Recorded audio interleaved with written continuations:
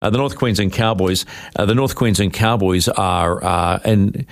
Just one moment. I'm going to. He's trying to call me. Call him again now, mate. Can you call him again? I was put off. My phone was ringing. It was Justin, so I'll get Brian to call Justin, and we'll get onto it. Let's just have a look at the Cowboys' draw for season 2024, because not everybody is a Warriors fan. Not everybody's a Warriors fan. Their first match is an interesting one too. They're away to the Dolphins on Sunday, the 10th of March. Then they're back home against the Knights, then away to the Dragons. Interesting news out of the Dragons too. Ronald Volkman, who picked up a one-year deal, was released by the Warriors. Looks like he may have that contract torn up because it appears he's got a shoulder injury that'll keep him out for the season. And then the big one for them, I suppose, in many ways, is that big derby on Friday the 29th against the Broncos and the Cowboys. Justin Morgan joins me right now from the far north of North Queensland. Hey, mate, Happy New Year. Same to you, mate. How hot is it? It's not too bad today. We've had a heap of rain over the last week or so sort of cooled things down. But when the sun comes out after the rain, it gets ridiculously humid. So, but we've had a little bit of cooler weather the last couple of days, only 30 degrees and, 75%, 34, 90%. So how do you manage training in conditions like this? Does it become all indoors when it gets excessive? Yeah, it's difficult. We do most of our field work really early in the morning, and we're out, 6:30 a.m., 7 a.m. out on the field, done by 8:30. But even at that time, it's still very humid. We're very fortunate that it's a new facility for conditions. So we've got a little bit of an indoor area where we can do, some contact and some wrestling and some small-sided skill if we need to. And obviously the gym is fully air conditioned, which makes things a little bit easier. But I think it's just one of those things that you have to get a little bit used to. It's not ideal, and I think we have to be aware of the cumulative effect of the heat and the humidity on the players. But it is what it is. For the other 8 or 9 months of the year, it's beautiful up here, apparently. So I'm looking forward to the winter time when it's 25 degrees. Stop it. Hey, I want to take you back to last year because, you were part of this, the Warriors campaign that really captured the attention of New Zealand sports followers, full stop. When you look back on your final season at the Warriors, is there one phrase, one word that encapsulates it? Proud.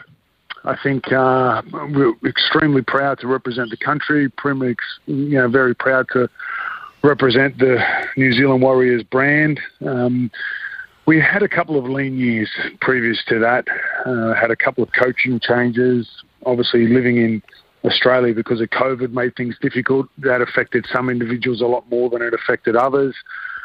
And to come home and then to have a season like we did last year, made me very proud to be part of a club that has been a huge part of my life. It was a huge decision for me to leave. I feel that the club's certainly going in a great direction with the people at the helm. So I was really grateful to be part of that season where I suppose we got the trust and the and the belief of the fans and the country back on side after, like I said, a couple of lean years. So very, very happy to be part of that. Yeah, people tend to forget that you played for the Wars as well, as we tend to call them. I mean, has it always been tough for Australians to make that trip across the ditch? Was it a hard one for you to decide when you decided to come across? It wasn't for me. I was really excited at the time. When I came over in 2001, it was after the World Cup in the UK. I was fortunate enough to represent, Wales, where my family hails from, even though the last couple of generations we've been living in Australia. And when Daniel Anderson called me, he said, look, I've got this job in New Zealand. We're looking to rebuild. I was really looking forward to the adventure, looking forward to the challenge professionally as a player, but also looking forward to, experiencing something different. I'd never been to New Zealand, certainly never lived anywhere else bar Australia. I'd lived in a couple of different cities, but, I hadn't immersed myself in a new culture. And while there's a lot of similarities between New Zealand and Australia, there's also a lot of differences. And I really, really enjoyed my time there as a player. And when I had a chance to come back as a coach, I knew how much I enjoyed my time as a player, so it was a really easy decision for me. I think for players that come to New Zealand to play for the Warriors are pleasantly surprised how beautiful the city of Auckland is and how nice the country is generally. Because when you come over as a player, it's generally in the middle of winter. You get off the plane at night time. It might be raining, it might be cold. You go to your hotel, you go to Mount Smart Stadium, and then you go home. You don't get to see the beauty of the harbour and the hills and there's so much exploring that you can do in Auckland. It's not until that you live there and immerse yourself in something like that you get a really great appreciation for how good a place New Zealand is to live. Why did you want to become a coach? It's a good question. I wasn't sure what I wanted to do after I finished playing. Daniel Anderson, as I mentioned previously, was the coach, and I said to him, look, I'm going to retire. I enjoy playing, but I don't enjoy training anymore. So I think it's time for me to hang the boots up. And he said, what have you thought about coaching? And I thought, oh, not really. I didn't really see myself as a coach. And he said, look, I think, it might be a pathway that would be a good one for you. So effectively just sent an email out to everybody that was in my contact list. I think back in the day it might have been a Yahoo account or something like that. And I got a call back from Taz Batiri, who has done a lot for the international game. I think he was international development manager for the rugby league at the time, and said, would you be interested in going to France to be a player coach? Oh, yeah, why not? That'd be another good adventure. I know at my time I loved living in a different country, another different culture, and that's how it all came about. And I thought, well, if I'm going to give coaching a little bit of a go, let's go somewhere where it'll be a real test to see if I like coaching, because it'll be in a foreign place. I can't imagine the facilities are going to be first class. And I really loved that. I really loved the I suppose, the raw nature of just coaching. I didn't sort of step into an NRL system. I didn't step into an under-20s or at the time a Barter Card Cup team, which, was already ready-made. I had to sort of go and cut my teeth overseas, and I really enjoyed that. I enjoyed the cultural differences. And after a couple of games as a player coach, I realised that the reason why I retired, I didn't like playing anymore. So I said to the president, I said, mate, I think it's time for me to just coach and not play.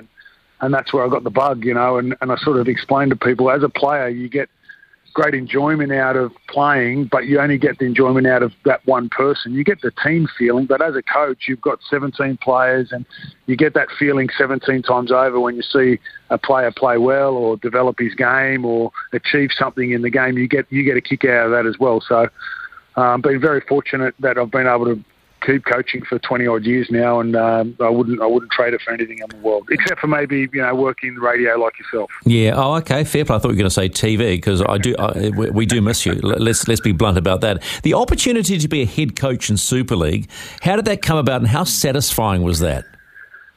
Yeah, it was. I had a little bit of success at Toulouse, the club I was in with France. We'd made the semi-finals of the Challenge Cup, which was the first time a non-English team had made the semi-finals of the Challenge Cup. So that sort of, put the spotlight on the team a little bit. I was very fortunate. I had a pretty good footy team. Trent Robinson was playing at the time, the current coach of the Roosters. I had a couple of other good NRL players, and Dave Mulhall, I think he played for Warriors for a season or so. He was over there. Brad Kelly. So I had a pretty good team, and Hull Kingston Rovers, they'd been the sort of the sleeping giant of the English game. They were a great team in the 80s, but really failed to get into Super League for a number of years. And they had a chairman that was extremely motivated, a CEO that was very motivated, and they rang Tony Smith at the time, who was coaching the Leeds Rhinos, and asked him for some suggestions. And I'd known Tony from my playing days. He'd coached me when I was at Parramatta. He said, ring Justin Morgan. He's in Toulouse. He's only a young coach. He's just starting out.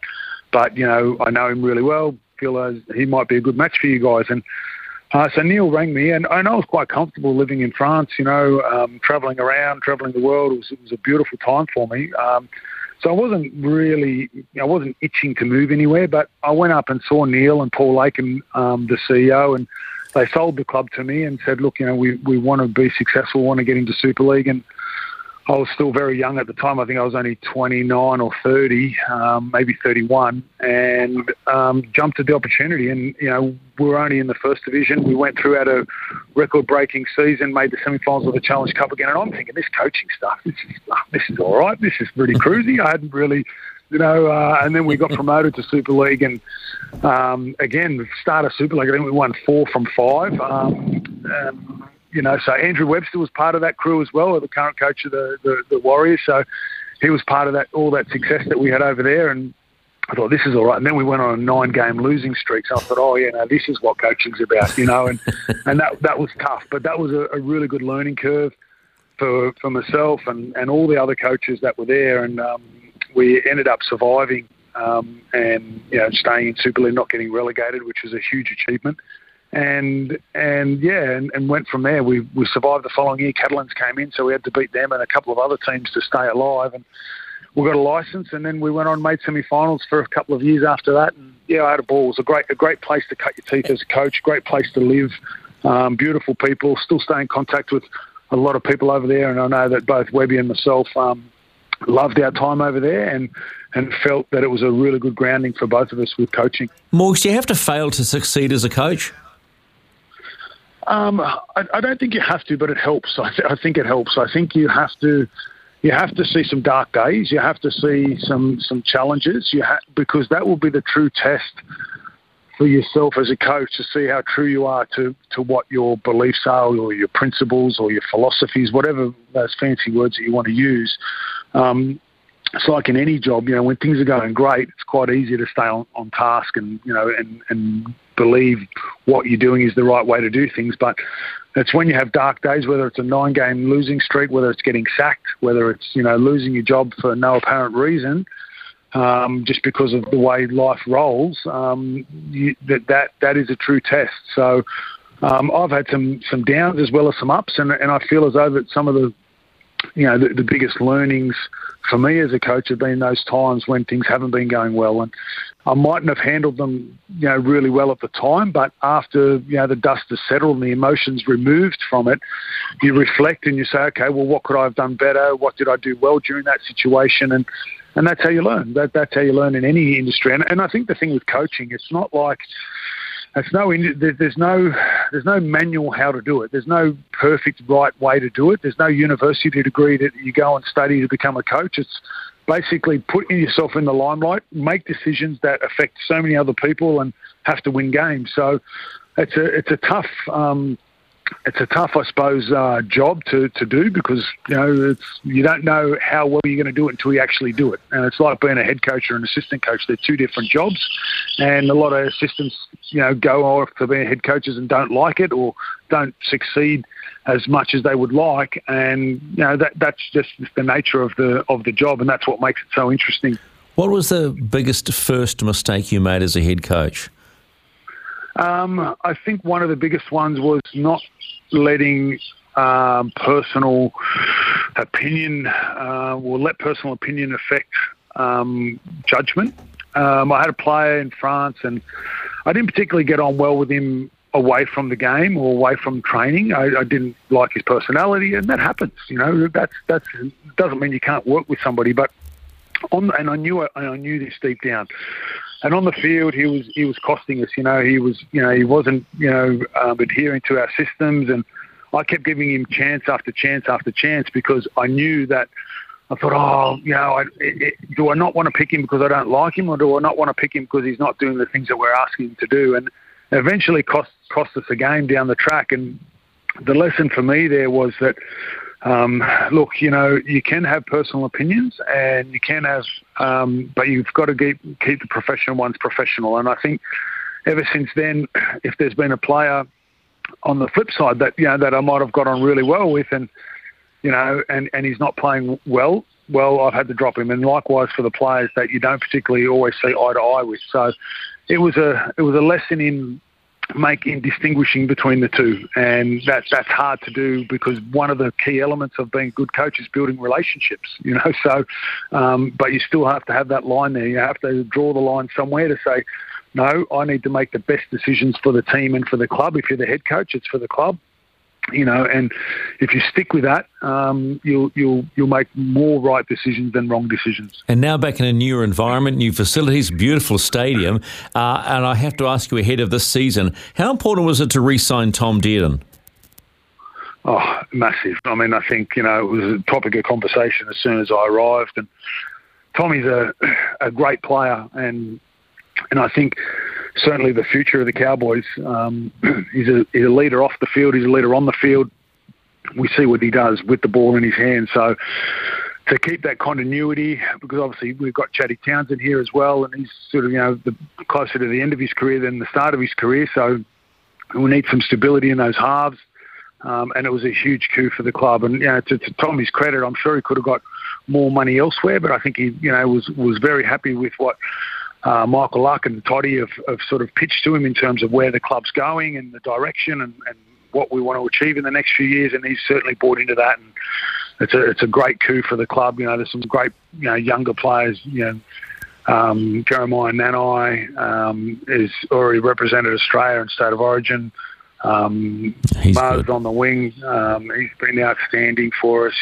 We just seen Scotty Drinkwater at the back. He's going to be knocking on the door of State of Origin with New South Wales this year. So there's a real good mix of really good young players coming through. So if we can keep those guys together, hopefully, and healthy, hopefully we can challenge for some honours at some point. Do you personally look forward to encounters against your old team? You're going to have to wait till round 14, but you'll be at home to face the Warriors. Do you personally sort of look forward to that and say, gee, I'm looking forward to trying to get one over you? Yeah, I love it, because, I've still got a heap of mates, talking to Webby just before Christmas and Rich and Stace and Bayland and obviously Cameron and all those people that are at the club. Of course you want to beat them. It's the competitive juices that drive you as a sports person or a sports coach, that you want to win, but you certainly want to win against people that you've competed with or been part of in the past. And they'll be equally, because obviously there's myself and Toddy, Michael Luck, as I've already mentioned here, previous Warriors person. So always to win against your opposition is always nice and satisfying. And we often share a beer afterwards and have a bit of a chuckle. There's been, I've been fortunate that I've come across a lot of different characters and people in my time, and I think that's one of the greatest parts of footy or sport, is that when you play or compete against somebody that you've worked with, and then you can sit down afterwards and just have a yarn and talk about the good times. And the great thing too for when the Warriors come and play up here is that they get here a few days early because of the long travel, so it's a chance even before the game to go and have a chat with the boys and and just say hello. And because once you get into the season, you're so busy, it's very hard sometimes with travel and getting to and from hotels and then recovery sessions. So it's nice that it's a nice long trip to the Warriors, so we can get a couple of days to catch up. All right, I'm done with you. Yeah, it's coming close to 10 o'clock at your place. You're gagging for a coffee after jabbering to me. Hey, I believe you've got a new fur baby. Is that right? Yeah, little one. Yeah, little Bluey, little Australian cobber dog. So she looks a little bit like a Labradoodle. So she's keeping me busy at the moment. So she's just running around the yard at the moment, so exploring all the different smells and different things that are available to us. So so she's keeping me on my toes, as well as the boys. Yeah. Yeah, and I'm sure that at least you don't have to pick up the poo bags with the boys. It's just the fur baby. Correct. Hey mate, real lovely to talk to you, man. I haven't spoken to you for such a long time. We've got to keep in touch as always, mate. Take it easy. Love to gym, mate, and look after your fur baby. Yeah, good man, mate. Always great talking to you, and have a great day, and Happy New Year to everyone.